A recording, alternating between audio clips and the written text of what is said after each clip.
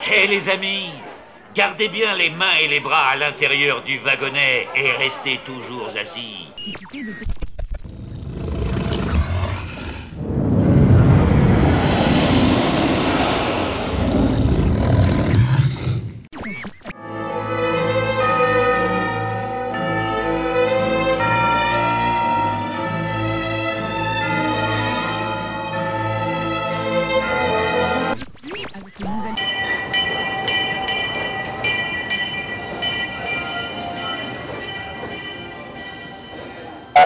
WDW Radio, your information station. Hello, my friend, and welcome to the WDW Radio Show, your Walt Disney World information station. I am your host, Lou Mangello, and this is show number 731. And together, as we have been for the past 18 years, we're going to celebrate the magic of the Disney parks, including Disneyland Paris, movies, Marvel, Star Wars, and more, here on the podcast, my weekly live video every Wednesday night on Facebook, events, blog, and more. Please be sure to join the community over at wdwradio.com/clubhouse. Subscribe to the podcast, and you can find everything else at wdwradio.com. So I just returned from a few amazing days in Disneyland Paris, which is celebrating its 30th anniversary this year. And so this week, we're going to look at why now is the perfect time to visit.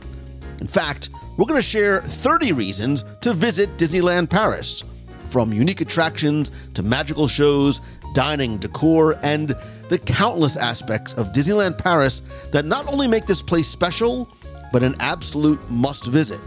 And to prove to you just how much I really want you to go, I'm going to share how you can win a very special, truly magical vacation to Disneyland Paris, including a 4-day, 3-night stay at the 4-star Disney's Hotel New York, the Art of Marvel, 4 tickets for 4 people for 4 days, valid in both of the Disney parks, food vouchers for breakfast, lunches, and dinners, and many more epic surprises. It's easy to enter for a chance to win the trip of a lifetime. Stay tuned. I'll show you exactly how, where, and when you can do that. Then also stay tuned for our Disney Trivia Question of the Week and more updates at the end of the show. And if you like what you hear, please share the show and tell a friend. So sit back, relax, and enjoy this week's episode of the WDW Radio Show.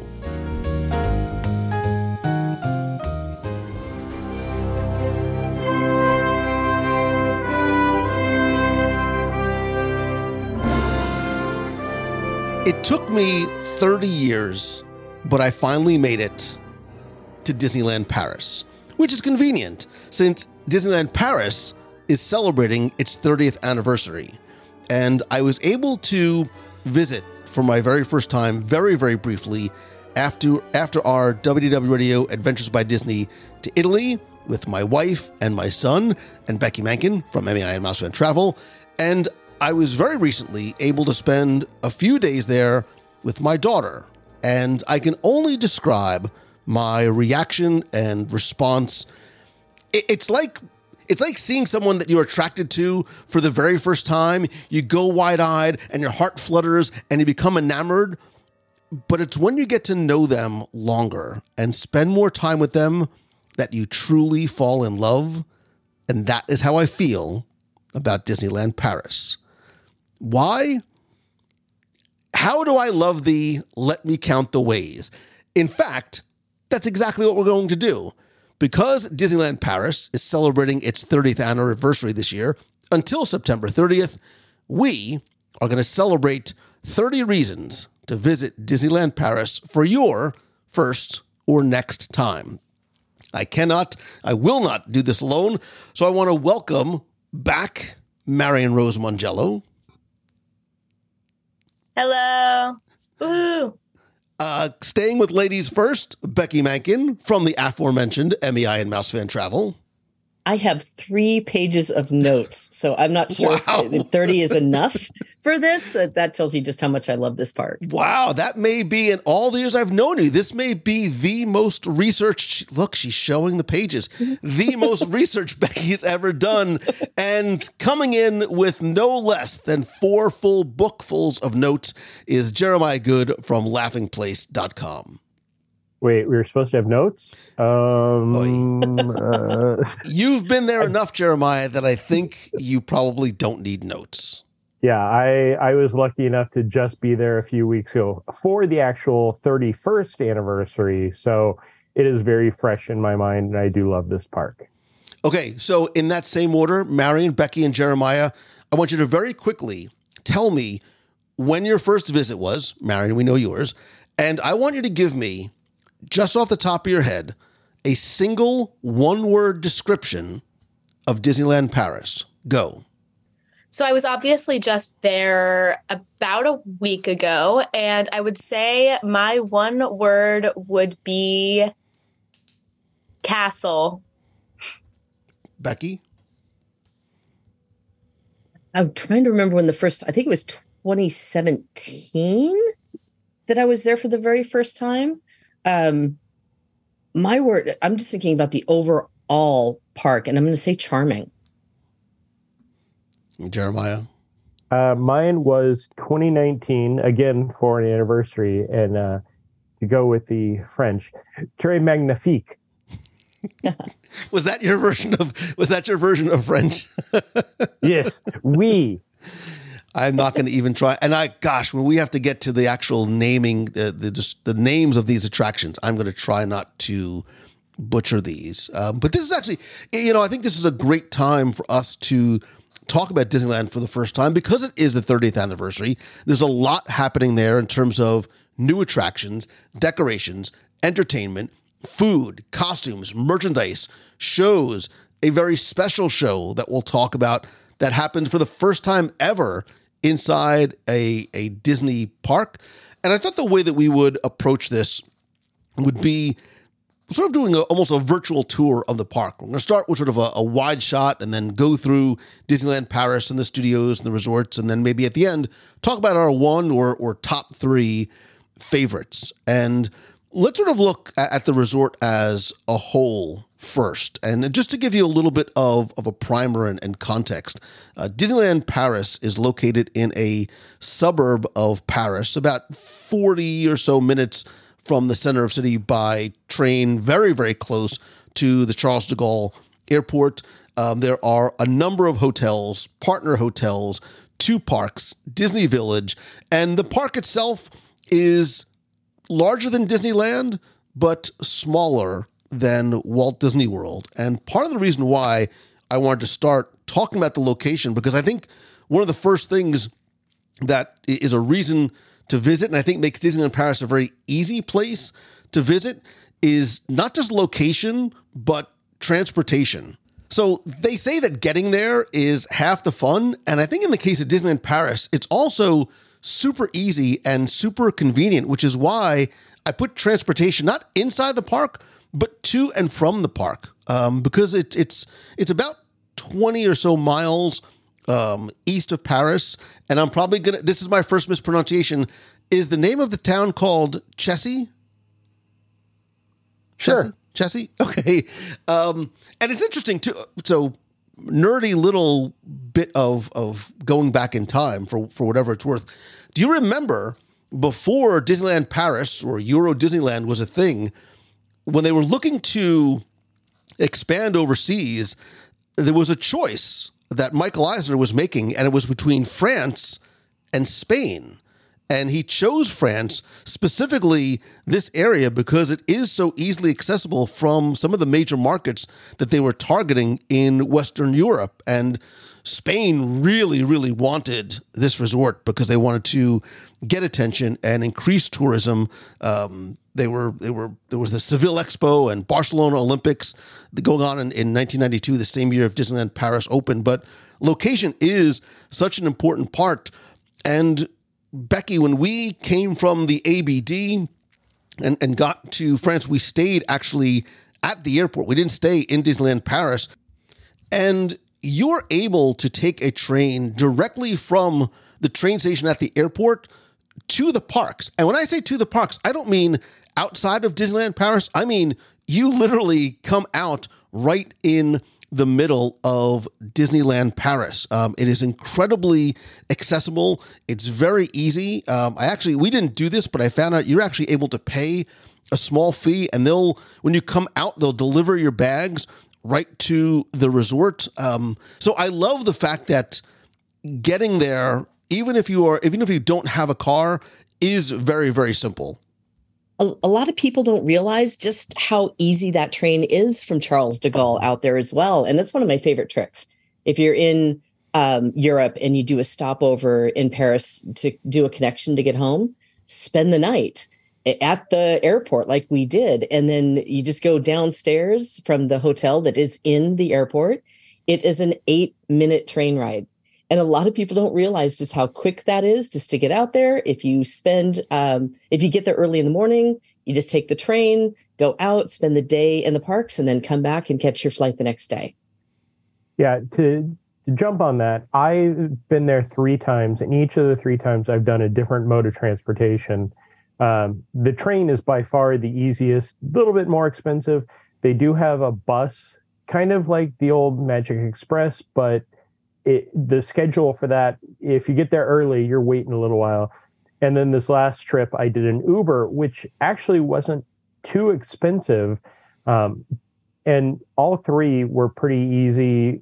I preferred doing the Uber, actually, so I could actually look at what was around me. And it's very strange living in Florida, growing up in California, to see the difference between all 3 of the landscapes around the park. And Disneyland Paris is the most isolated, but it's beautiful. Yeah, and when I was there with Marion a week or so ago, we extended our trip for a couple of days and went into Paris. We didn't take a train. We actually did take a car service. And the time that we left, there was a lot of traffic. But Marion, it took probably about an hour to get to the city center of Paris. We were staying right near the Arc de Triomphe. And so it was a pretty easy ride as well. Yeah, the car that we took from Disneyland to like the center of Paris, not only was it, I mean, there was traffic, of course, because it's Paris, but it was a really beautiful car ride. Dad wouldn't know because he was asleep. But the way that we went, it was along the Seine. You could see everything. And it was a really cool transition, I guess, from the more isolated and the different type of beauty that's in the park to the architecture of Paris, I guess.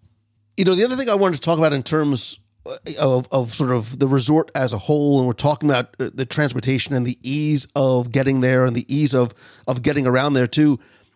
One of the things I think is a huge plus for this park too, we talked about sort of in context versus Disneyland and Walt Disney World. This is also a very, very easily walkable park in between the 2 parks and the village and the many resorts, right? There's 7 different resorts, and we'll talk more about those later. But especially, Disneyland Hotel is at and in the center of the park. The Disney Hotel New York, the Art of Marvel, the Newport Bay Club, the Sequoia Lodge are just a few minute walk from the entrance to the park, Disney Village, and Walt Disney Studios Park too. And I love that, right? You don't have to worry about buses, monorails, boats, Ubers, taxis, other modes of transportation. It's a very, very easily walkable park too. And I love that quaint size of it. It is it's a very self-contained park. It's really well designed just for that. So out of the 7 resorts that are there, typically it's about a 10-minute walk if you're at the New York hotel, 15 minutes for a couple of the others. 20-minute walk is the farthest of the Disney resorts that are there, except for obviously the ranch is kind of within 50, is farther out, but they all have shuttles too. So if you can't manage that walk that's between 10 and 15 minutes, or 20 in the case of Cheyenne or Santa Fe, it's about an 8-minute shuttle. So there's that option if you're, not really wanting to walk or your feet really hurt at the end of the day. Yeah, it's very much for everybody who's been to Walt Disney World and thinks of taking the shuttle from the hotels and how long that can take. I was surprised. I stayed at the Sequoia the first time I went, and that bus, it just crosses the street. You don't realize how close you are, but at the same time, you don't feel like you are right across the street from the parks. It is very separate and very nice. But I did stay at Newport and walked, and it was beautiful, especially in the morning in France. It was just, you think of a little chill in the weather, and you'd get over there, and then you'd have a great day in the park. Well, and I think that's actually a great segue to what was first on my list when we start talking about the park itself, because that walk into Disneyland Paris, even before you get through the entrance gate, you use the word, and it's the first thing on this sort of next part of my list. One of the reasons to visit Disneyland Paris for me is she is beautiful. It is an absolutely spectacular park. And what made me think of that is, even as you approach that main entrance gate, Marion, we were talking as we came in and out of the park, how beautiful that sort of park-like area is, that main sort of entranceway that is has these meandering paths and flowers and trees and fountains as you approach the Disneyland Hotel. But the park itself, specifically Disneyland Paris, is, Becky, I think you used the word, it's charming, it's elegant, it's romantic, it is colorful, the landscaping is spectacular, and I think each land's aesthetic and theming is bold and it's colorful, and the placemaking of this park is spectacular. And I think the park is meant to be taken sort of slow and savored like a fine croissant on a Parisian sidewalk. Like, it sparks exploration, it sparks discovery, and even that sort of main entranceway under the hotel, Phantom Manor and Frontierland and Discoveryland and the arcades. I think the beauty of the park itself, without even stepping into a building or onto attraction, is a reason in and of itself to visit. I completely agree that I had that as one of my top things on my list, was the park-like setting and feel. It allowed you to relax. I don't know, the greenery and the flowers, and it really does feel like it's not a theme park. It feels like a park. It feels just that type of thing on a Sunday where you go and stroll through the gardens and go on a ride or two or five. I think it's beautiful. I think it's one of the most beautiful parks of the Disney, theme parks. I think that the garden outside is particularly special because, unlike at least Disney World, which is the most familiar to me, there's no sort of, like, I'm going to use the word like unpaid, like public, I guess, sort of park setting in Walt Disney World, unless you're staying at a resort or you go into a park. But I think the most unique thing about that garden outside of Disneyland Paris is I could see myself going there to study or do work on a bench in the shade in a gazebo. Like, there's really nothing like that very chill and beautiful park setting anywhere else. And I think that's super unique and super cool. And not only that, it's incredibly convenient. I could definitely see myself leaving that park and, chilling outside and then, taking the walk over to the other park or back to the resort or whatever.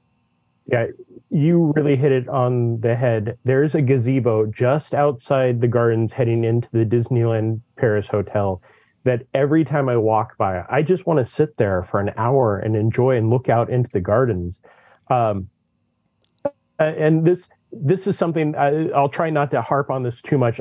I'm sure Becky also has the memory of a little, before you guys just visited and saw what they're transforming that area into.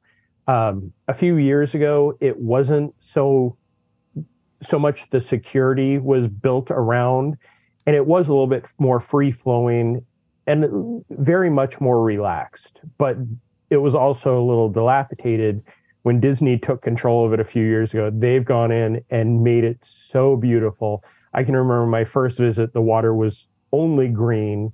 And now, that fountain in front of the hotel, you can just stand there and look at the lights, and you get lost for a few hours. Yeah, I think it's beautiful. And it really helps not only set the stage, but I think the tone for what to expect. It's almost like a coming attraction of what to expect once you get through the gate, because that landscape, that architecture, although it's different themes throughout, and the plants and the flowers and trees are all very different, very appropriate to where you are, it does set the stage for this very there's this sensory overload of just like I said, time and placemaking. To that point, the next thing on my list, and it almost could have been the first thing on my list, and again, I'm going to try and do my very, very best, Le Château de la Belle à Bois Dormant, which I think means Sleeping Beauty Castle, is, don't laugh at me, I'm trying my best. I apologize to everyone who is French or in France. Sleeping Beauty. Apologize to a whole country. Or the planet, for that matter. This castle may be, and we can sort of have this conversation, and Walt Disney World is my home park, and Sleeping Beauty Castle in Disneyland is special, but this castle may be the most beautiful. It is elaborate and delicate. I love how it extends along the right side, and this mix of Gothic with French inspiration. And they, when they were designing it, they talked about how it was inspired by France's own Mont Saint-Michel monastery and Germany's Neuschwanstein. And the fact that these castles exist in this area really challenged them to think very carefully about the design. And that's what Tony Baxter had talked about. But it's beautiful from a distance, and it's remarkable up close. As you start to look at, the 16 turrets. There's 16 turrets because Aurora was 16 when she had her finger pricked by the spinning wheel. Each turret is at a different height. Each turret is unique. Each turret has its own unique weather vane. There's snails climbing up some of the turrets. We'll get inside in a second, but even Marion, we spent a lot of time walking around and through the castle, and I noticed like the trees were pruned into these cubes because that's the way they looked in the Sleeping Beauty film. At night, those turrets are lit.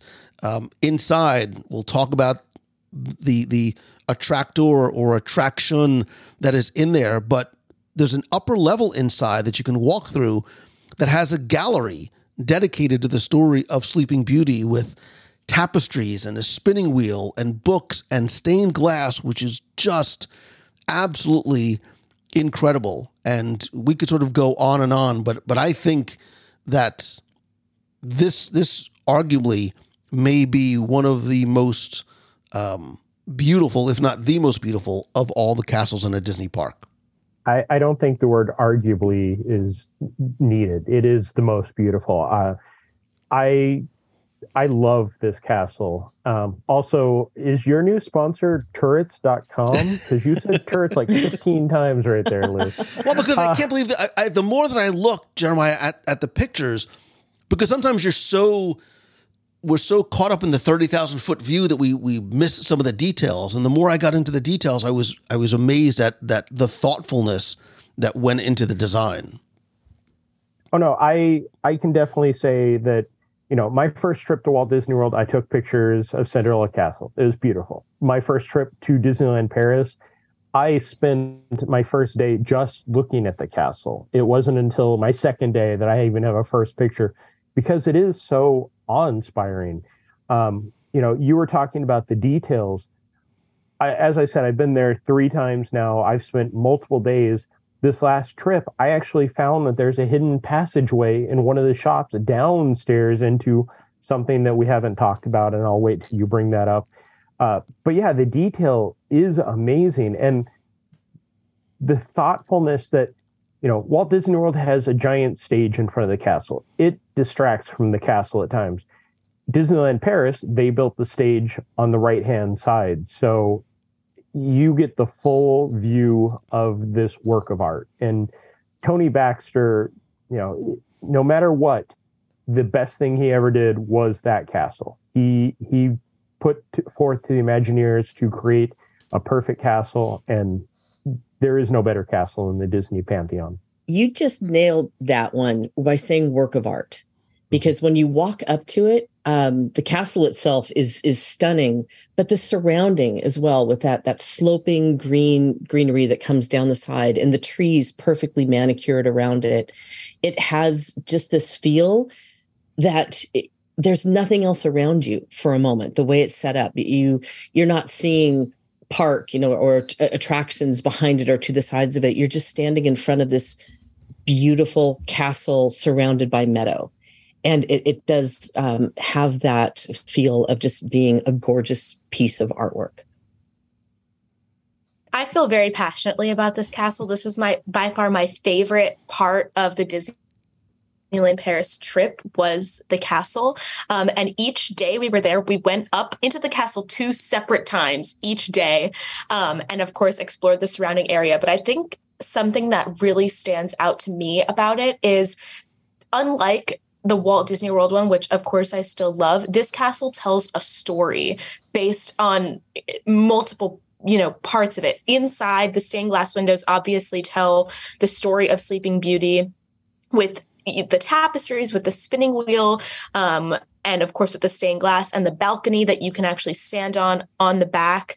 The rose gardens and the turrets have engravings of the animals or of the trees, but depending on where you are in the castle, what is on the pillars and the turrets changes. If you're closer to the magical entrance that I guess we're talking about later, there's sort of maleficence symbols like the crow and the dragon. But if you're over on like the rose garden stage side, there's the owls and the birds and the squirrels that you see in Aurora's imagery.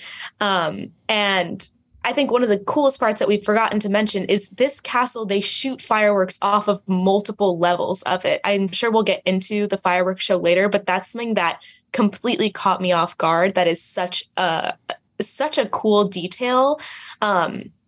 And in conclusion, there's just a lot of layers and levels to it that you're not really able to explore in some of the other ones. Obviously, there's what I'll call the basement level. I didn't get to see that in It's Pure Magic, which we'll dive into. I'm so upset about that. Anyway, but just physically, you're able to explore these levels, but in the storytelling that it gives you, you're also able to explore the layers of Aurora's story, and it sort of carries you through the park.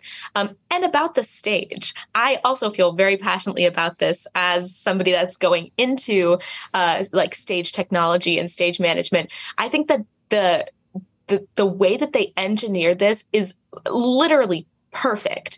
Any view that you have of this castle is magnificent, and the way that the stage is framed on that right-hand side, where it sort of bleeds into the Discovery Land aesthetic, but works so perfectly together with Fantasyland.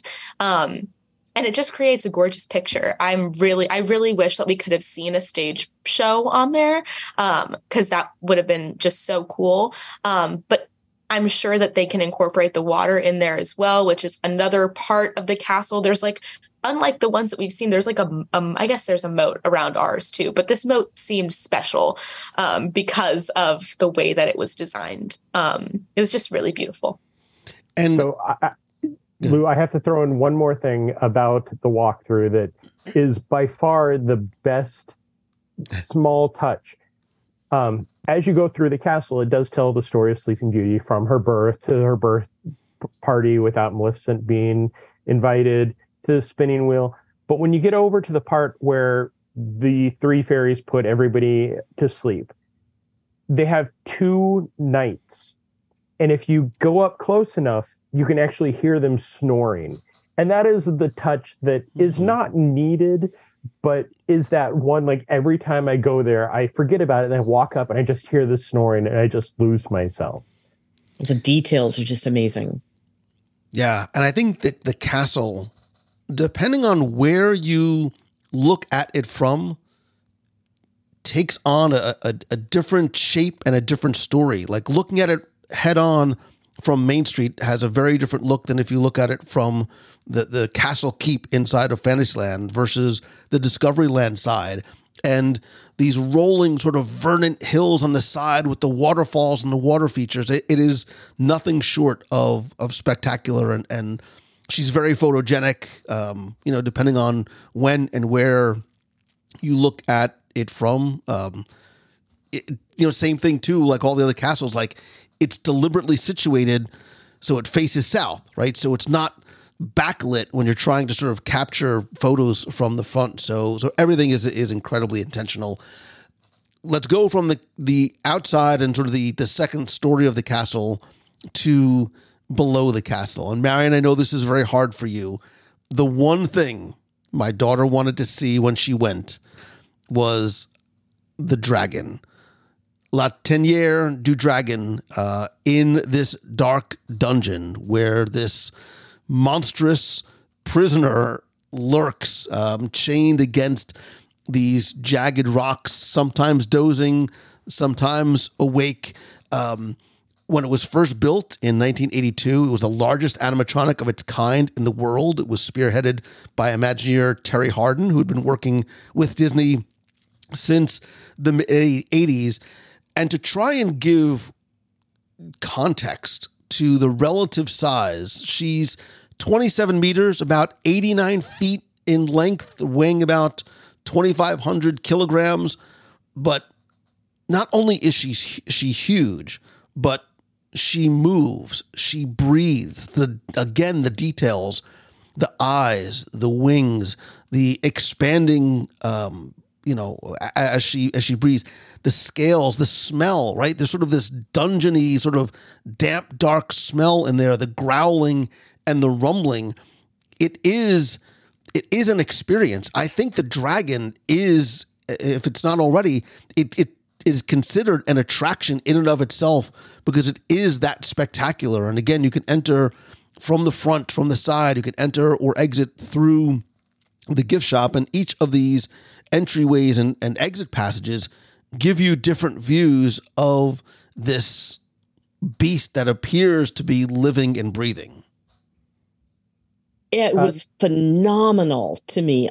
When I first saw the dragon, I did like we normally do. I didn't do any research. And by the way, I was wrong. My first trip was in 2013. I wasn't awake. But when I had no idea the dragon was in there, and you just kind of meander down that path and walk in, I think I was in there for an hour and a half watching all of the movement and listening to all the sounds, down to, you remember how her tail kind of wraps around the rocks, and it's barely visible. So they didn't have to go to all of that time and expense to make sure that tail twitches the way it does randomly, but it does. So to me, that just told me that was somebody's baby. That was someone's work of art, that they made sure that it was as realistic as it possibly could be. And when we returned, I was looking just to see if that tail still twitched the way it did, because over the years, we all know animatronics sometimes have an issue or two. But no, everything was just as perfect as it was the first time I saw it. I think that is probably one of the number one reasons to visit Disneyland Paris, is to see that majestic creature. And it was originally supposed to be a static figure, but Terry was like, no, I can make this a continuous motion audio animatronic, which made it the largest one. And then there was a discussion, a decision, like how, do we have to, there was a talk about having a skeleton of Maleficent down there, right? Sort of paying homage to the Maleficent dragon form that they eventually abandoned, because they were trying to figure out, like, how do we sort of incorporate Maleficent in here, but Maleficent's not there anymore. So they created a backstory about how this dragon was found in an egg by Merlin and put under his magic shop for safekeeping. So I love that there's a connective story to it, but how she had the foresight and the confidence to be able to say, no, I can make this thing, I can bring this thing to life. Marion, it's not worth it. It's really not that cool. There's no reason to be upset you didn't see it. Wait, very quickly, Marion. So it was the first thing we were going. Like, we made a beeline there when the lower entrance was closed. I said, "Oh, let's go up. I'm sure we can maybe get in through the gift shop." Marion, Marion runs away from you and has I can't even describe to you how shattering this was. So we walked to the first entrance. We're like, blocked off. We'll just go to the other one. Like, maybe there's, I don't know, something. Went around to the other one and we walked and we're like, this one's close too. It's probably just like a day thing. And we walk out of the store and he's like, we'll come back tomorrow. I said, no, we're finding out if it's a day thing right now, right this second. We walk back in and I walk up to this little guy and I'm like, hi, when will the Dragon be open? And he goes, July. I said, like, July, like next month? And he's like, yes. And I said, okay, thank you. And then Marion's like, does July mean tomorrow in French? Like, well, the thing is, that was the only thing I wanted to see. I said, that's the first thing I want to do. Went, boom, there. I was like, what's the next thing I want to do?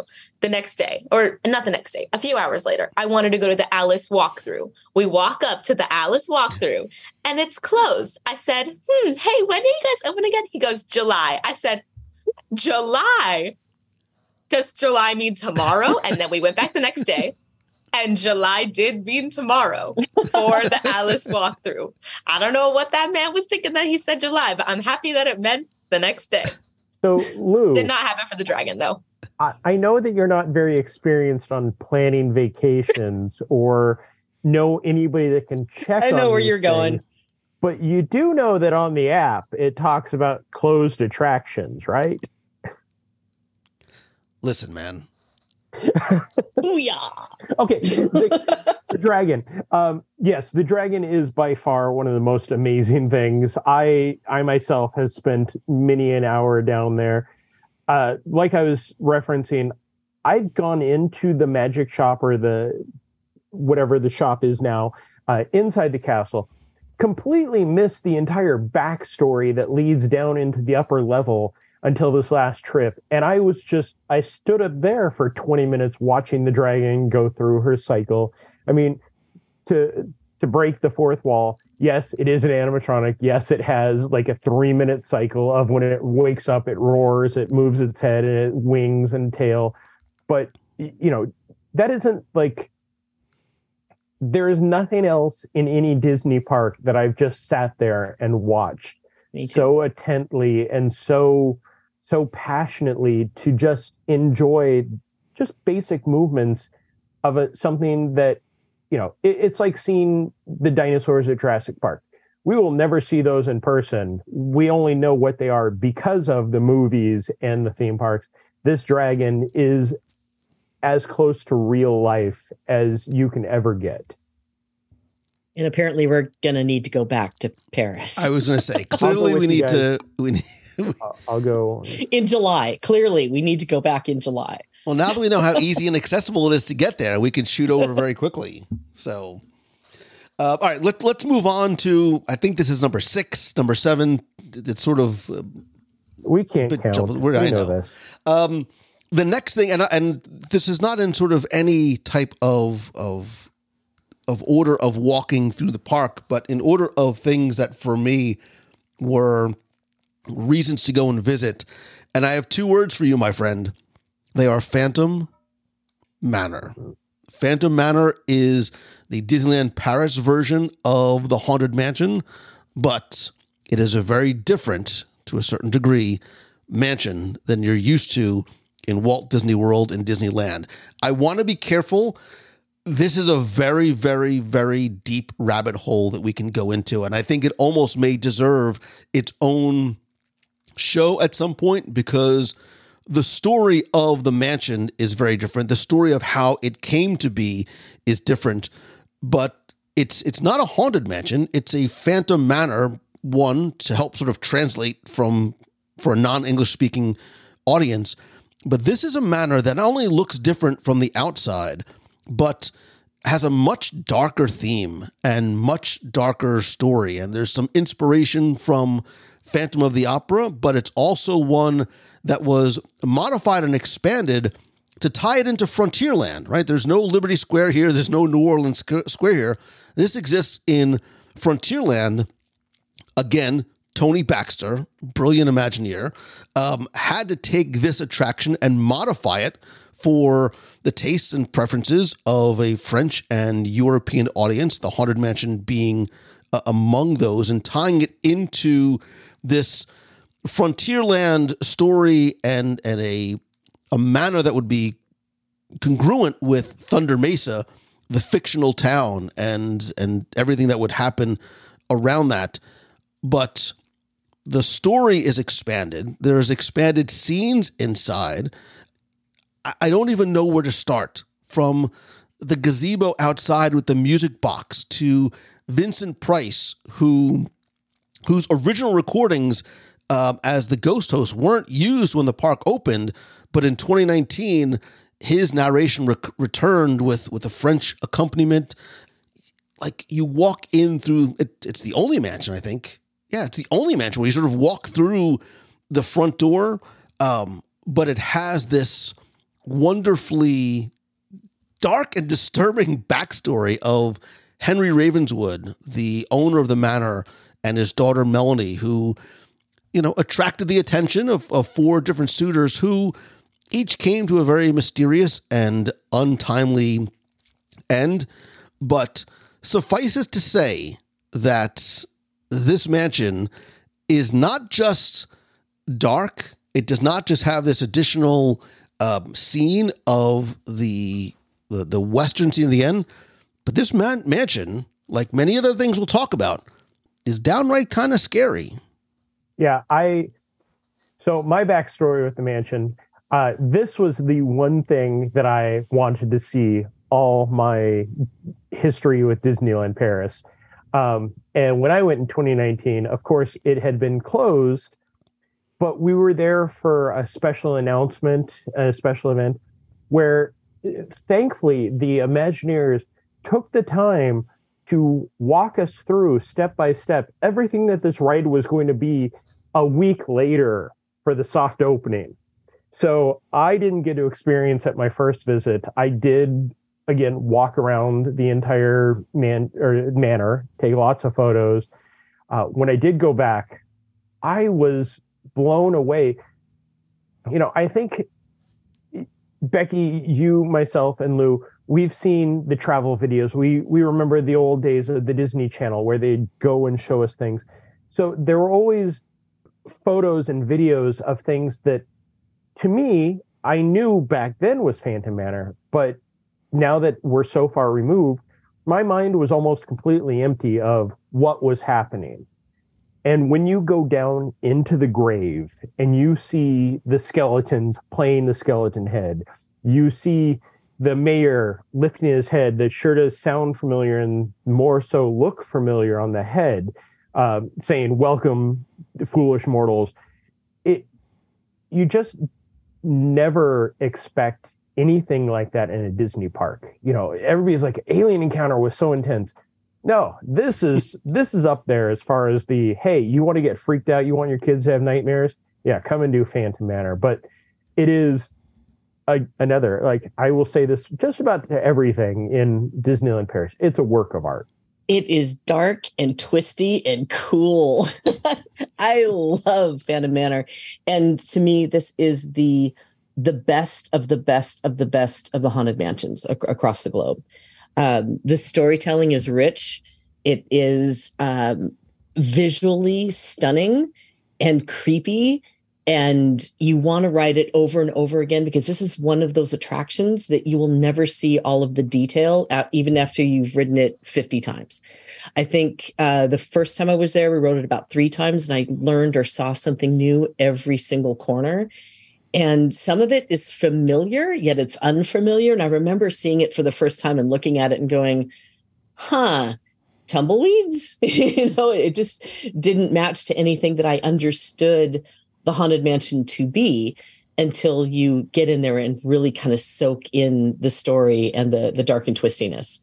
I love this attraction and is one of the highlights of the entire Disneyland Paris park.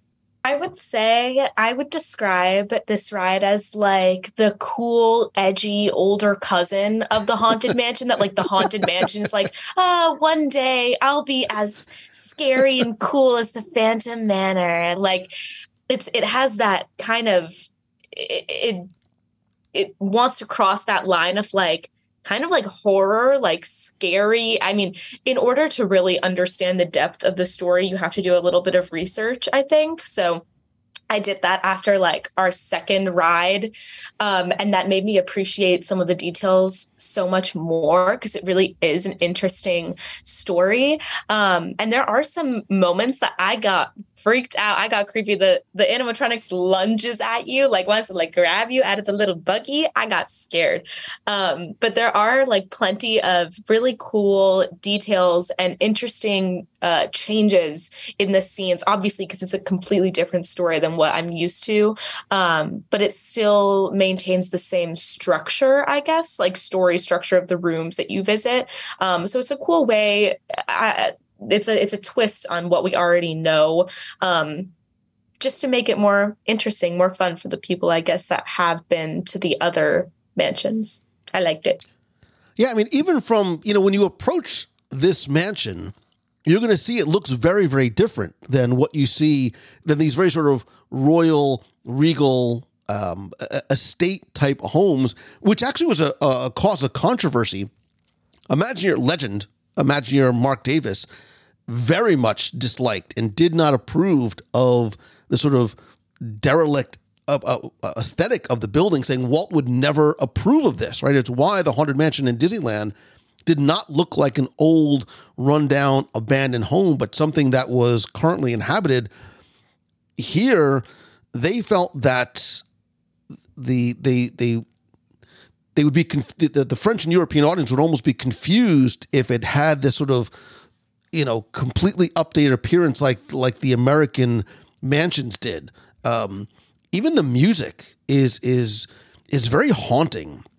There's an orchestration by John Debney that takes Grim Grinning Ghosts and makes it much darker and more romantic, and then gets a little bit more upbeat in that final Phantom Canyon scene. But it's a beautiful, wonderful, detail-oriented attraction. But you're right. It is, the word to sort of use is scary. Not in a way that's, it's incredibly frightening, but you know what? I actually had scary. Go ahead. I had scary on my list. I actually had scary on my list as a reason to visit Disneyland Paris. And I'll connect the dots here, because when I say scary, I don't mean in a you should be scared off kind of way, but there are sort of aspects of this park that are mature. And what I mean by that is there is a horror element to Phantom Manor, right? It is this classic ghost story that is just dark enough and daring, I think really daring enough to really be appreciated by older guests. And I think that there's other attractions in Disneyland Paris that have that too, and maybe ones that you would not necessarily expect. And I don't mean this as a way to scare off, but Marion, even when we rode things like Snow White's Scary Adventures, right? It's still scary here, right? It used to be Snow White Adventures in Walt Disney World because they took the word scary out. This ride has scary elements to it. Pinocchio's Daring Journey is very, you get into Pinocchio's Daring Journey, you get into the scary parts of that movie. Like, you go right into... They skip the whole beginning. The whole becoming a boy, right? The Donkey Land. It is... I was like, where is the blue fairy? And then at the end, she's there. But they want the children to have a little bit of a nightmare, and then they'll come back for more. But I was creeped out by that one and by the Snow White one. That was like another like just creepier version. I felt like there was one more. Maybe I'm forgetting something. Well, I mean, I think those two are important to mention because they exist in Fantasyland, right? And the thing that was somewhat unsettling about Pinocchio was it does skip sort of the warm and heartfelt fuzzy, like the old man who just wants to have, and he makes his little boy. You go right into the donkeys and the cage and the whale, and it's macabre, right? There's very macabre elements. Yeah. That's a great word. And the thing I was interjecting before was it's not quite as scary as, say, Hong Kong at Halloween. That's a whole separate. But it does take, across the park, when it comes to these things, it does take a little bit more of a macabre approach to the storytelling than we see in the U.S. And I frankly appreciate that and adore it, but I will be quite honest with you. The moment that I got into the donkeys and the cages when we first went in, I'm like, oh, I'm out. If I could have gotten out, I would have. That's not a way to start a story for me, but yeah, macabre is a great word. So one of the things about Snow White and Pinocchio, they are actually direct lifts from the 83 Fantasyland and Disneyland, because Tony he always felt that those, because that was one of his first major projects, was the 83 Fantasyland. And they are perfect storytelling and really perfect dark rides. I mean, a dark ride was always meant to be a little bit scary and a little, it's kind of like makes you jump and makes you hold the person you're next to. So they do a great job with that. But I agree, especially Frontierland is so, the entire story that travels through it, that is Big Thunder, is the horseshoes, is all the shops. They do a great job of placemaking. And this was done well before Star Wars, Galaxy's Edge, or Avatar. This is an entire land that if you pay attention to the story and you notice, like, I can almost guarantee that you didn't go up into the stockade, Lou, and explore that, because they don't have a Tom Sawyer Island.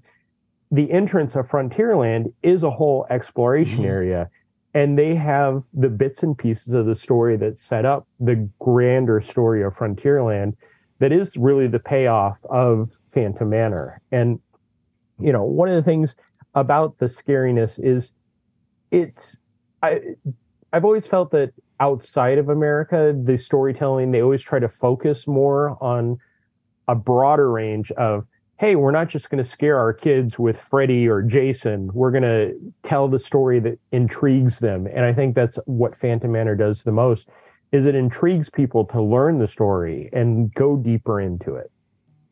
Yeah, and even at Manor we didn't get a chance to ride it, but even Twilight Zone Tower of Terror was reimagined to become a new dimension of chills with new drop sequences and effects and storylines that expanded on the original one. I know. I didn't know that when you said it's like, we're tired. Da, da, da. I was like, if it's really good, we should go. You didn't tell me there was new things. It's amazing how this is my fault. Because it's probably different. Wow. It is your fault. You're the Disney guy, huh? The Disney guy should know. Tell me we should go on it. So I'm going to jump into this because I've done this. And Dad, I want to go shopping. Blah, blah, blah, blah. Whatever. The Tower of Terror at Walt Disney Studios Park was built exactly as the one at Disney California Adventure was. It is the lesser version of the amazing, probably one of the best Disney attractions in the world, Tower of Terror at Disney's Hollywood Studios. But what they did, because it was the lesser attraction, they took each of the three shafts and made a different story that revolves around the little girl. And the little girl is warning you not to go on the ride. And there's, in true Twilight Zone fashion, something that is causing problems with the elevator that you don't know. And the first time I wrote it, I'd heard, there's a change to it. Yeah, sure, it's whatever. And I, unlike Lou, made time to make sure I could do it at least once, even waiting an hour for it. And I wanted to get right back on and do it again. This past time I did it 3 times. Sadly, each of the 3 times I got the exact same drop shaft, so I had the same. But having the girl appear and she's like, "Don't go in there. I warned you." And then there are sounds and the drop sequences, and it's not just the basic, "Oh, look, here's the mirror," and then everybody disappears. She appears, gives you this creepy message. It takes, if they hadn't changed Tower in Disney California Adventure to Guardians and they did this update, people would have lost their minds that they were closing this attraction.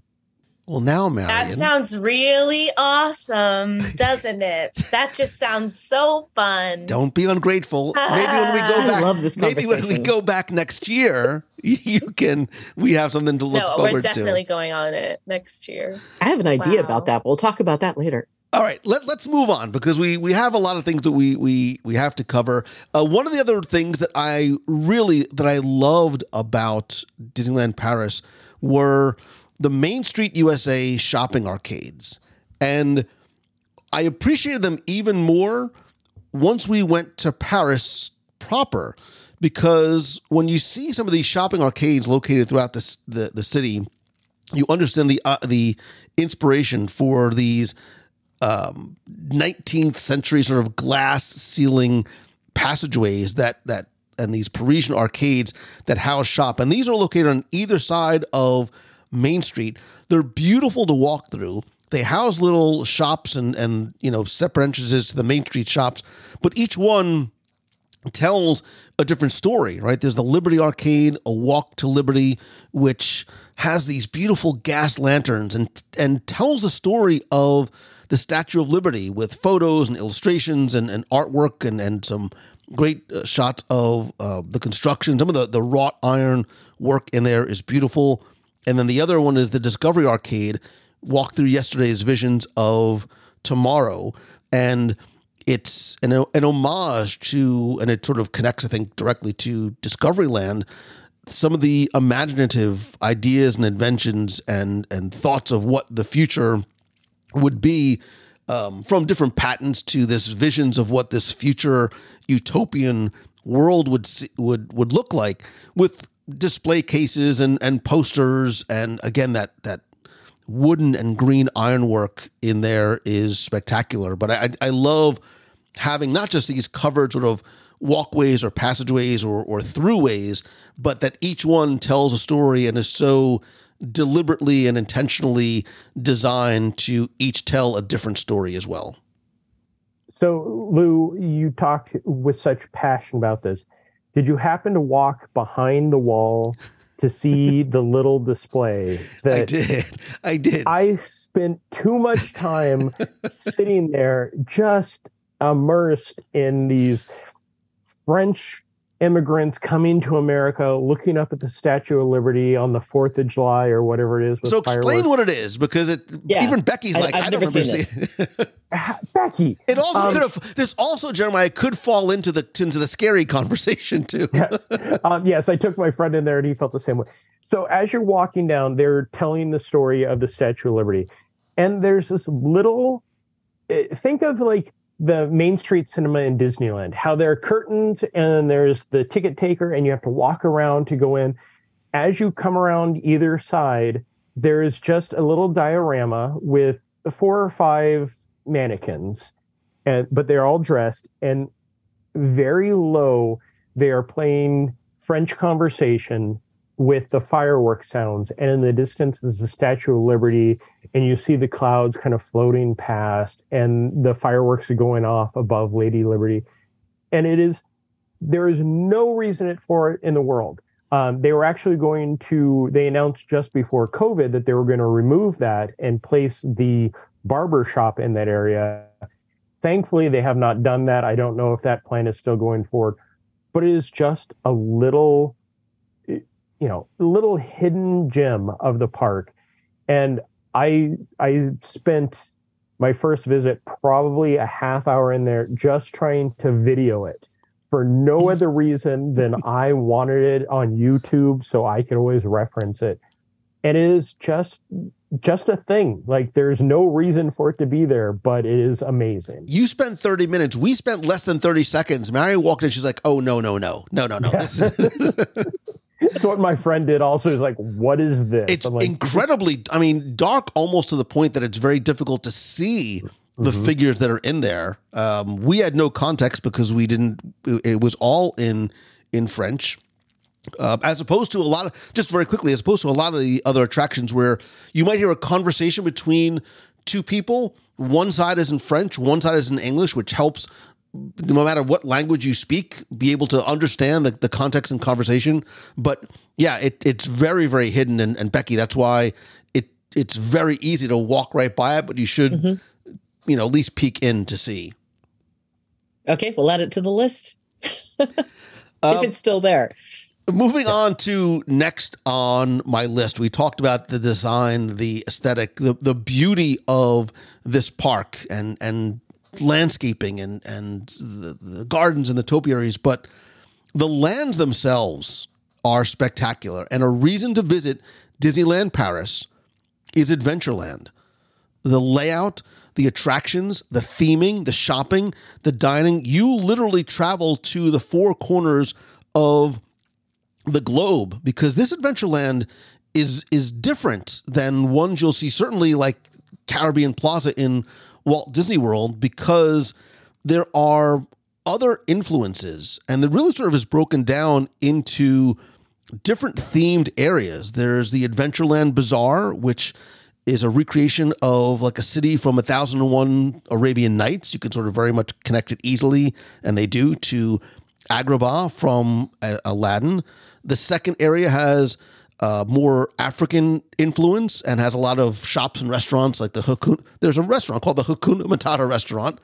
The third represents the mysterious jungles of Asia and exploration. It features the Indiana Jones and the Temple of Peril, which was unique in a Disney park when it opened in 93. And then last and the largest part is this Caribbean area, which really covers most of the surface area of Adventureland and features, not just Pirates of the Caribbean, but Adventure Isle and, the Captain Hook pirate ship. I think Adventureland is a visually stunning. I talk about an area that is meant to be explored. That is exactly what this land was designed for. Yeah, there is so much to explore in this land. I've talked to people that didn't even know of the Indiana Jones and the Temple of the Peril attraction because it is so far back. I mean, it was something that was added because they needed something more. And for those of you who don't know, in 1993, the Euro Disney park was considered a failure by Disney, and they needed to try to draw people in.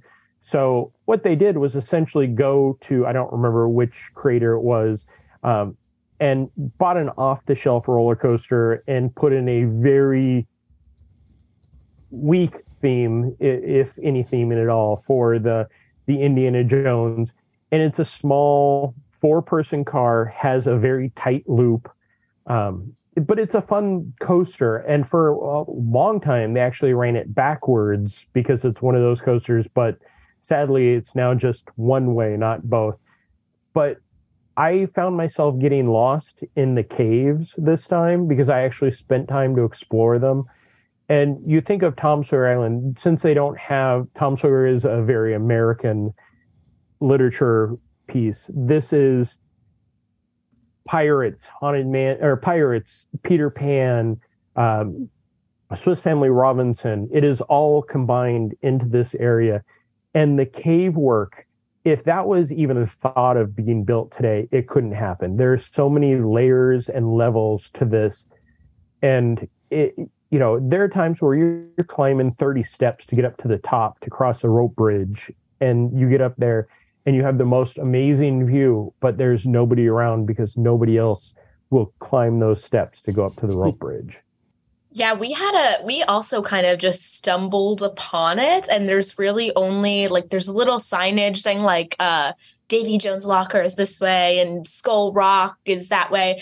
And it was kind of an interesting, it felt very whimsical, and you felt a sense of wonder, I guess, as you were it was like a scavenger hunt in a way, trying to make sure you went down every path, because everything, it's almost like a maze. You can loop on it and you can take do I go right or left, and then it brings you back to the same place.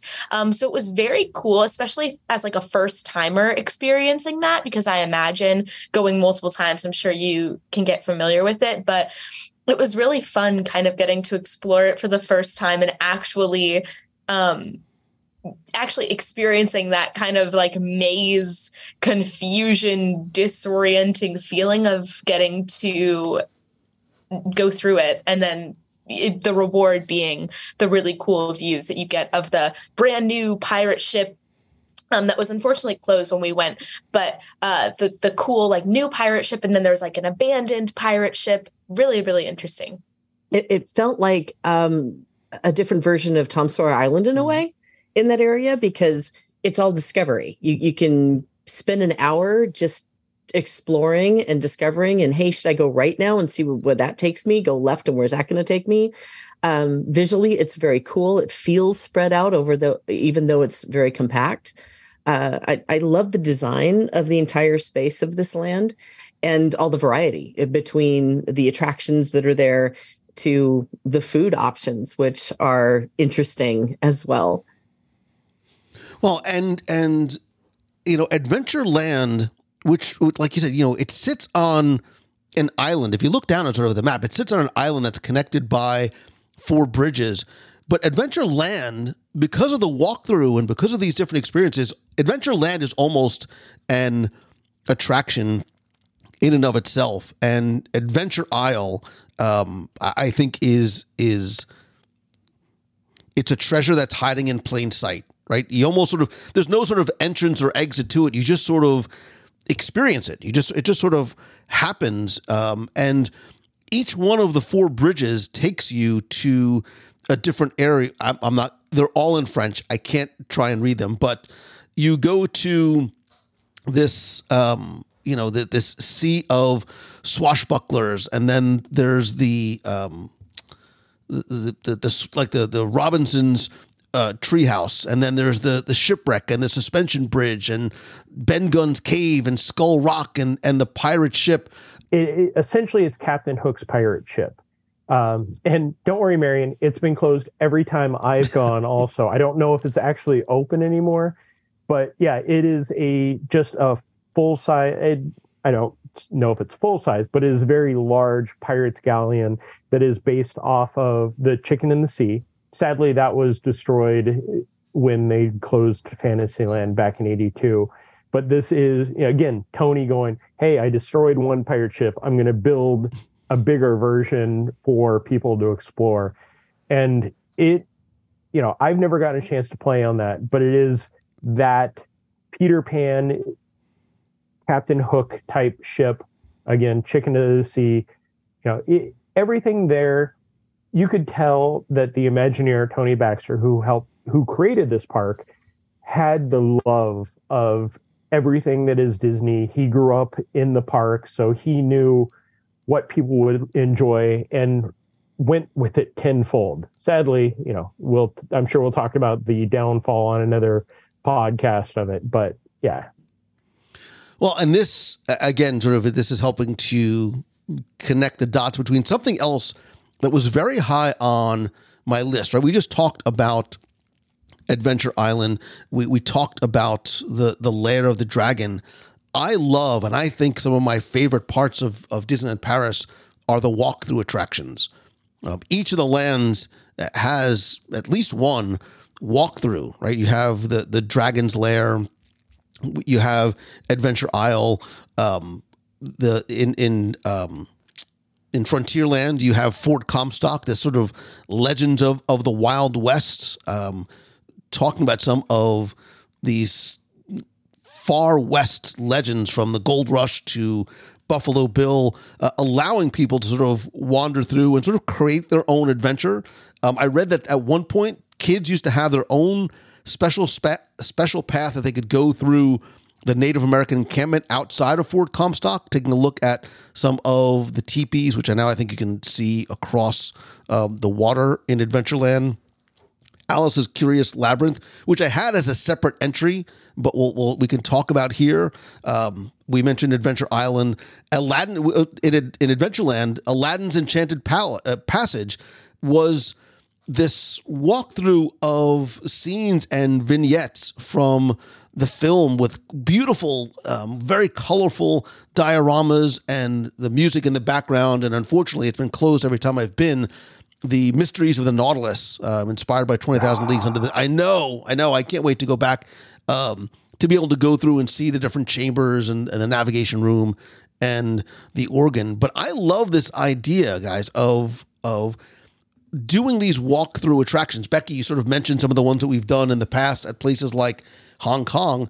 They really lean into it heavily in Disneyland Paris with, 5 or 6 different ones. And I like this idea of not just having a passive experience, but the sense of discovery, the sense of not knowing what's around the next corner and being able to sort of make a decision that will affect how your experience goes.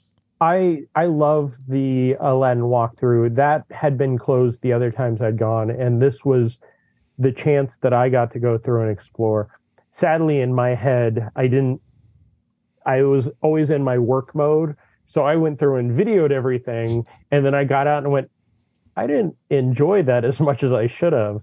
But it's almost like they took the windows of Main Street that they used to do when the new films came out and just expanded it. So you get the full story of Aladdin.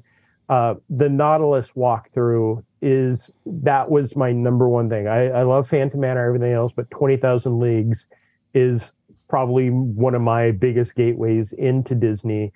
And that walkthrough, I spent so many times going through it, just running out, running back in like it was an e-ticket attraction. And I know that they are in the process of updating the technology, putting in new effects. So when we all end up going next year, it should be open. Good, because I haven't seen that yet. That's my dragon for Marion. Every time I've been there, it's always been closed and not able to walk through. I have noticed that if you go in the fall, a lot of the times you run into that case scenario, but it's always been intriguing to look at from the outside, wondering just what it contains. So I'm looking forward to seeing it. My personal favorite walkthrough, because obviously the Dragon was closed, was the Alice in Wonderland one. I am a huge Alice in Wonderland fan. I absolutely love that story, and I love the animation and the characters. And the first day, again, it was closed, but then the next day was July, so it was open, and it was so much bigger than I expected. And I like Fantasyland has always been my favorite land, and I loved how whimsical that was and how you sort of were able to walk through the movie like you were a part of it. Obviously Disney's immersiveness and their attention to detail is so special, and through the walkthrough you're able to appreciate those little details more rather than being on a vehicle that your mind can't keep up with. I guess I love the self-paced aspect of it, and it seems much more relaxed and much more like choose your own adventure. Obviously it's a maze as well, so it had, like Adventure Isle, it had that very discovery aspect to it, which was very cool. And you get a very unique view of the park from the top of the Disneyland Paris is full, I guess, of unique views, because there's isn't it the Queen of Hearts castle or the King of Hearts castle there that you can go to the top of? Super cool. You can see Sleeping Beauty's castle from a different angle and perspective, which I really loved. Well, and what I'm guessing. Sorry. I'm guessing, as you said, Marion, that you could walk through on your own pace. I'm guessing it wasn't a busy day, because on the days that I've gone, I love the Curious Labyrinth. It is by far the the most unique thing about all of Disneyland Paris, even though they have some of the most amazing attractions, because you do get a stroll and look at the gardens. But every time I've gone, it has been the caucus race with kids pushing me through the entire thing. But yeah, it is. I really hope, and this is something that Disney is going through and reinvesting and reimagineering and updating everything. In the couple of times that I visited, I've seen the beauty of that with the pop-up animatron or pop-up figures to now where I would stand there and look at something and I'd be like, I could see the top of the Queen of Hearts head, but she wasn't doing anything. And then you would turn the corner and all of a sudden she just pop up randomly, which it's supposed to do, but things weren't working the best. But yeah, the view from up there, the pure joy, especially if you love the Disney Alice story, you get everything out of it that you could hope. That is one of those places that I just adore walking through. It's a total attraction in itself. And unlike having to stand in line and queue to get on an attraction, the entire thing from the moment you walk in is just fun. It's playful. It's joyful. It's, again, getting lost in something familiar. Absolutely one of those things that I know a lot of people, especially those who are thrill seekers, would just kind of walk past it and go, don't even bother with that or take the time. I'm telling you, take the time because it is that fun. It inspires joy. And there's a lot of giggles in there. It really is. It's kind of, I think it's important to mention also, there's an Alice in Wonderland kind of section nestled in Fantasyland. Obviously, the walkthrough takes up a good amount of real estate, but the Cheshire Cat, I wouldn't call it a topiary. I don't know what I would call it. It's like a flat topiary. What's that called? A floral design, right? A floral design. Flat topiary. I like that better. It takes up obviously a lot of real estate, but there's also isn't it called the Mad Hare, the little ice cream place with like the themed sitting area, and it kind of spits you out near the teacup. So if you're an Alice in Wonderland fan like me, you kind of are in like a little tiny Alice in Wonderland. Which I really loved. And the music also is just so jovial and happy. So yeah, it doesn't spit you out into a gift shop. It spits you out to the March Hare refreshments, which we went to, Marion, and had some of those snacks. We created a DIY affogato. You guys should try it. You get the ice cream and you get a shot, and then you get your sweet and your caffeine at once. Secret menu. It was, to be clear, this is when we were hitting a wall of exhaustion. And we're like, all right, we need sugar and we need caffeine. And they sold espresso shots where you can get, again, the snack carts and places are different in terms of what they serve. So Mary made her own affogato. But yeah, I loved these lush green hedges and how, you realize that there's a story being told here, right? It's basically it's built in sort of two sections, right? The first part is Alice's adventures prior to meeting the Queen of Hearts. And then the second part is based on her encounter with the Queen, who obviously had a labyrinth similar to this in the film. But you realize that there's like 10 different scenes and like 20 characters and statues and like, I think there's like a dozen fountains and 8 dead ends. So it's not as simple as it might seem. Like and you have a goal. Your goal is to reach the Queen of Hearts castle, where you get this view of Fantasyland. And like you said, Marion, the route itself is similar in shape to the body of the Cheshire Cat. The music is in there. Those familiar scenes like the Blue Caterpillar's mushroom lair and the caucus race. And what I found out, which I didn't realize, there actually used to be a slide at the tower. So you can climb up this tower. There used to be a slide for kids on the way down that was eventually shut down. But one of you said this, and I think you're right. I think this is an attraction that many people might think is for kids. It's not for them. And it's very easily overlooked and shouldn't be.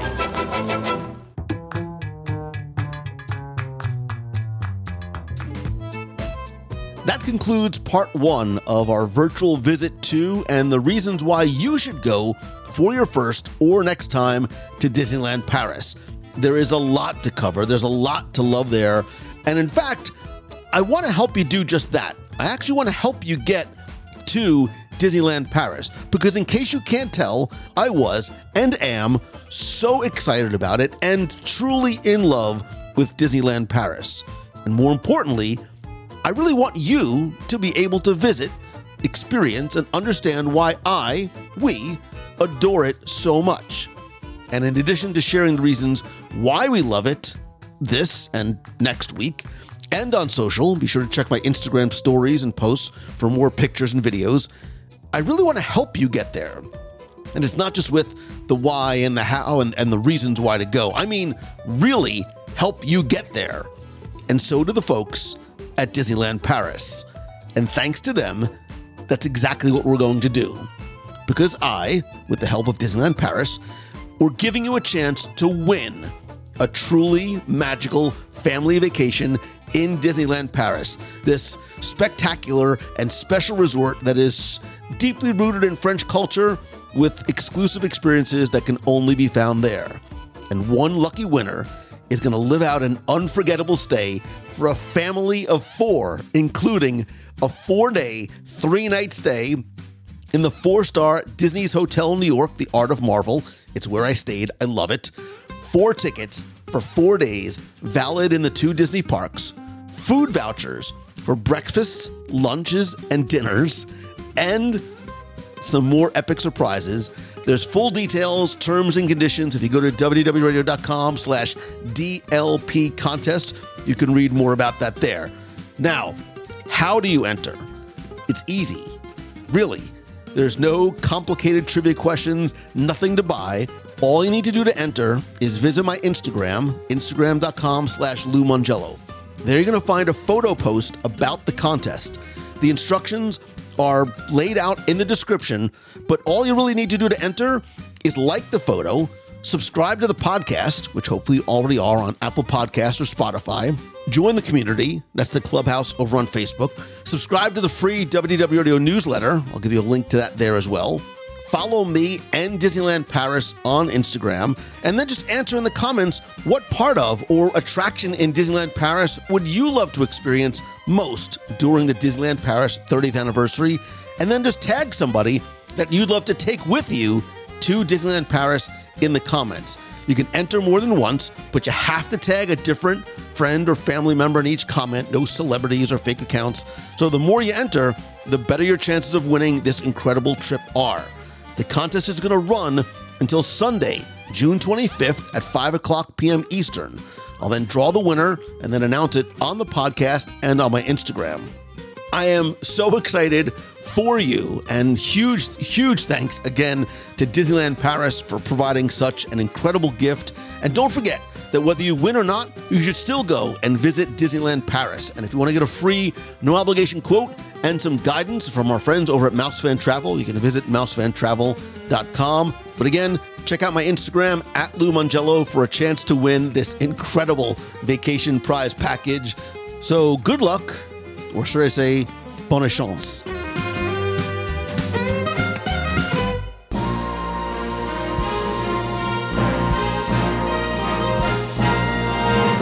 It's time for our Walt Disney World Trivia Question of the Week, where I invite you to test your knowledge of Walt Disney World's history, or see how well you pay attention to the details in which you see, hear, or remember. And if you think you know the answer, you can enter for a chance to win a Disney prize package.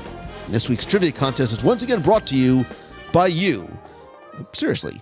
Because as part of the WDW Radio Nation, you help bring every episode of the show to life, every live broadcast, the contests and giveaways. They're all thanks to you. And you can find out how you can help the show for as little as $1 per month and get exclusive rewards every month, like scavenger hunts, trivia quests, participate in our group video calls, get access to our private Facebook group, there's shirts, stickers, monthly care packages, and much more. I appreciate you. and the friendship and the love and the support you give me, and I love being able to give back to you each month. And don't forget that a portion of your, obviously optional contribution goes to our Dream Team project to benefit the Make-A-Wish Foundation of America. Thanks to you, we've raised more than $550,000 for Make-A-Wish, and you have really made magic and changed the lives of so many people in a meaningful, positive, and profound way. I'd love to thank some new and longtime members of our Nation family, including Andrew Prince, Brian Kirshner, Christine Thomas, Angela Batista, and Faye Edmondson. If you want to find out how you can help the show and be part of the Nation family, you can visit wdwradio.com/support. Now, before we get to this week's question, we're going to go back, review last week's, and select our winner. So last week, I asked you to tell me, in Walt Disney's Carousel of Progress, what is the name of the dog? It was clear. What is the current name of the dog? Because it has changed many times over the years. First things first, thanks to all of you who entered, got this one correct, and knew that the answer is Rover.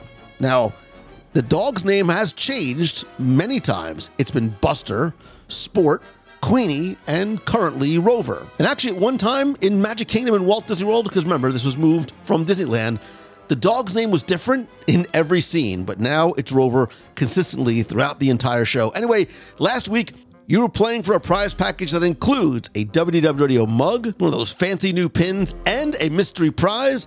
And last week's winner, randomly selected, is Dominic Altobello. So Dominic, congratulations. I'll get your prize package out to you right away.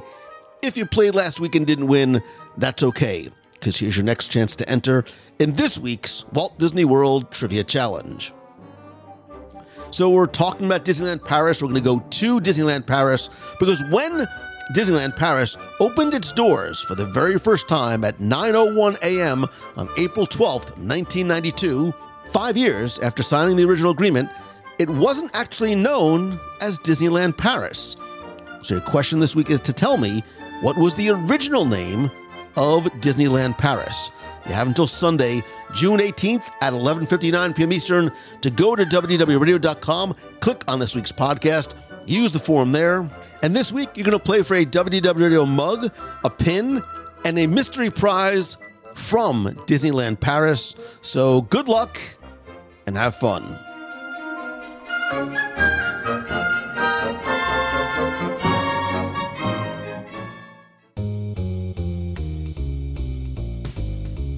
That's all the time we have for this week's show. Thank you so much for taking the time to tune in this and every week. I hope you enjoyed the first part of our look at all the reasons to go to Disneyland Paris, and of course, our special Disneyland Paris vacation giveaway. I'd love to know from you, have you ever been to Disneyland Paris? Or should I say, have you been yet?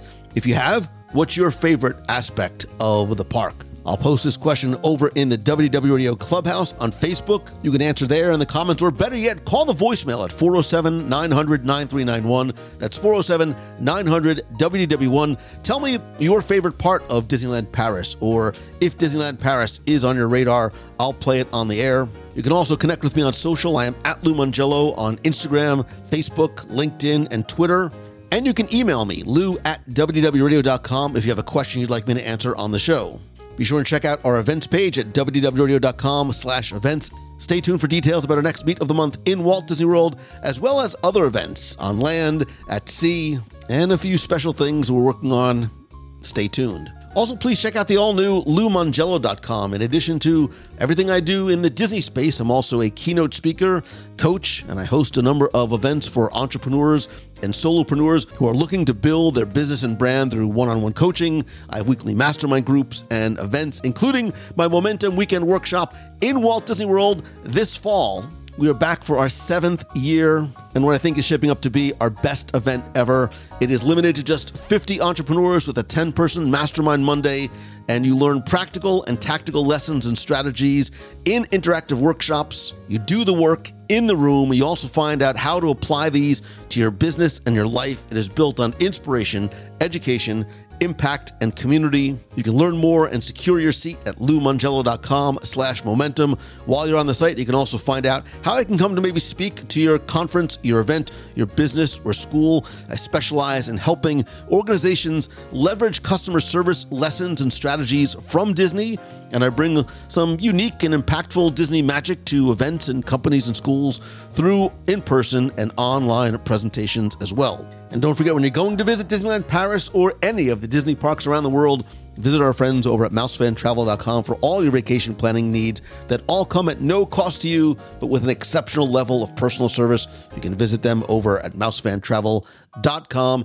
And as always, my friend, and you are my friend, whether we have met yet or not, all I ask is that if you like the show, and I hope that you do, to please help spread the word.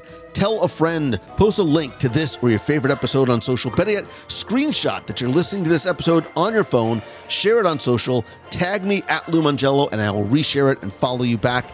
And if you can, take just a couple of seconds to rate and review the show over an Apple Podcast or Spotify. I want to thank some recent reviewers like Joseph Ivan Victor, who says he's the #1 fan of the world. Hey, Lou Mongello, I'm just a fan, and for a long time, started on the old audio guide to Walt Disney World's Magic Kingdom audio tours, and it led me here, and I have one episode topic request. Can you talk about the lost history of Roger Rabbit and the future of the film and how it didn't end up coming to Disney's Hollywood studios?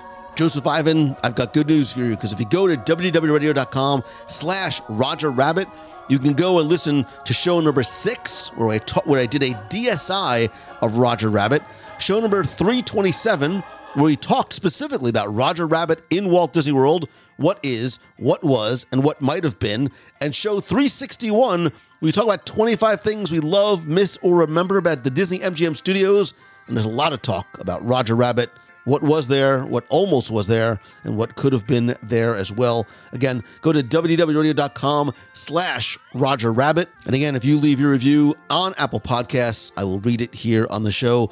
Finally, most importantly, thank you, thank you, thank you. I love you. I appreciate you.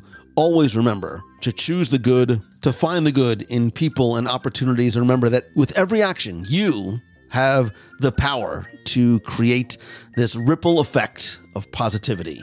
Be the positive light. Be the positive change that you want to see in this world. Set an example for others. Choose the good and have an amazing week. I love you. I appreciate you. So until next time, and or this Wednesday's live show on Facebook every Wednesday, 7:30 p.m. Eastern, wdwradiolive.com. So until next time, see ya. Hey, Lou, it's Christine Larson out in Flowertown, Pennsylvania, just a little bit north of Orlando. I'm calling in because I'm finally just finishing the top 10 pizzas in Disney World. And there is one that I enjoyed as a gluten-free eater that you guys didn't talk about. I don't think he talked about this location at all, but they seem to have a couple different flatbreads, but when I did order it, it came out like it was a full pizza. It was not a flatbread. So I don't know if they were just substituting, but they at Mama Melrose in Hollywood Studios, the Carne d'Italia flatbread, you can get it gluten-free, and it's got pepperoni, sausage, pancetta, 4-cheese blend, and a spicy marinara sauce. I really enjoyed it, and I actually took my leftovers around the park with me and then kind of finished it off cold. You know, cold pizza's just as good when I was getting hungry later. So, and it's on the appetizer menu, the allergy-friendly appetizer menu. Again, you could do it as a meal. It was huge, but it was yummy. And then they also have a margarita flatbread, which I didn't have, but you can also get that gluten-free as well.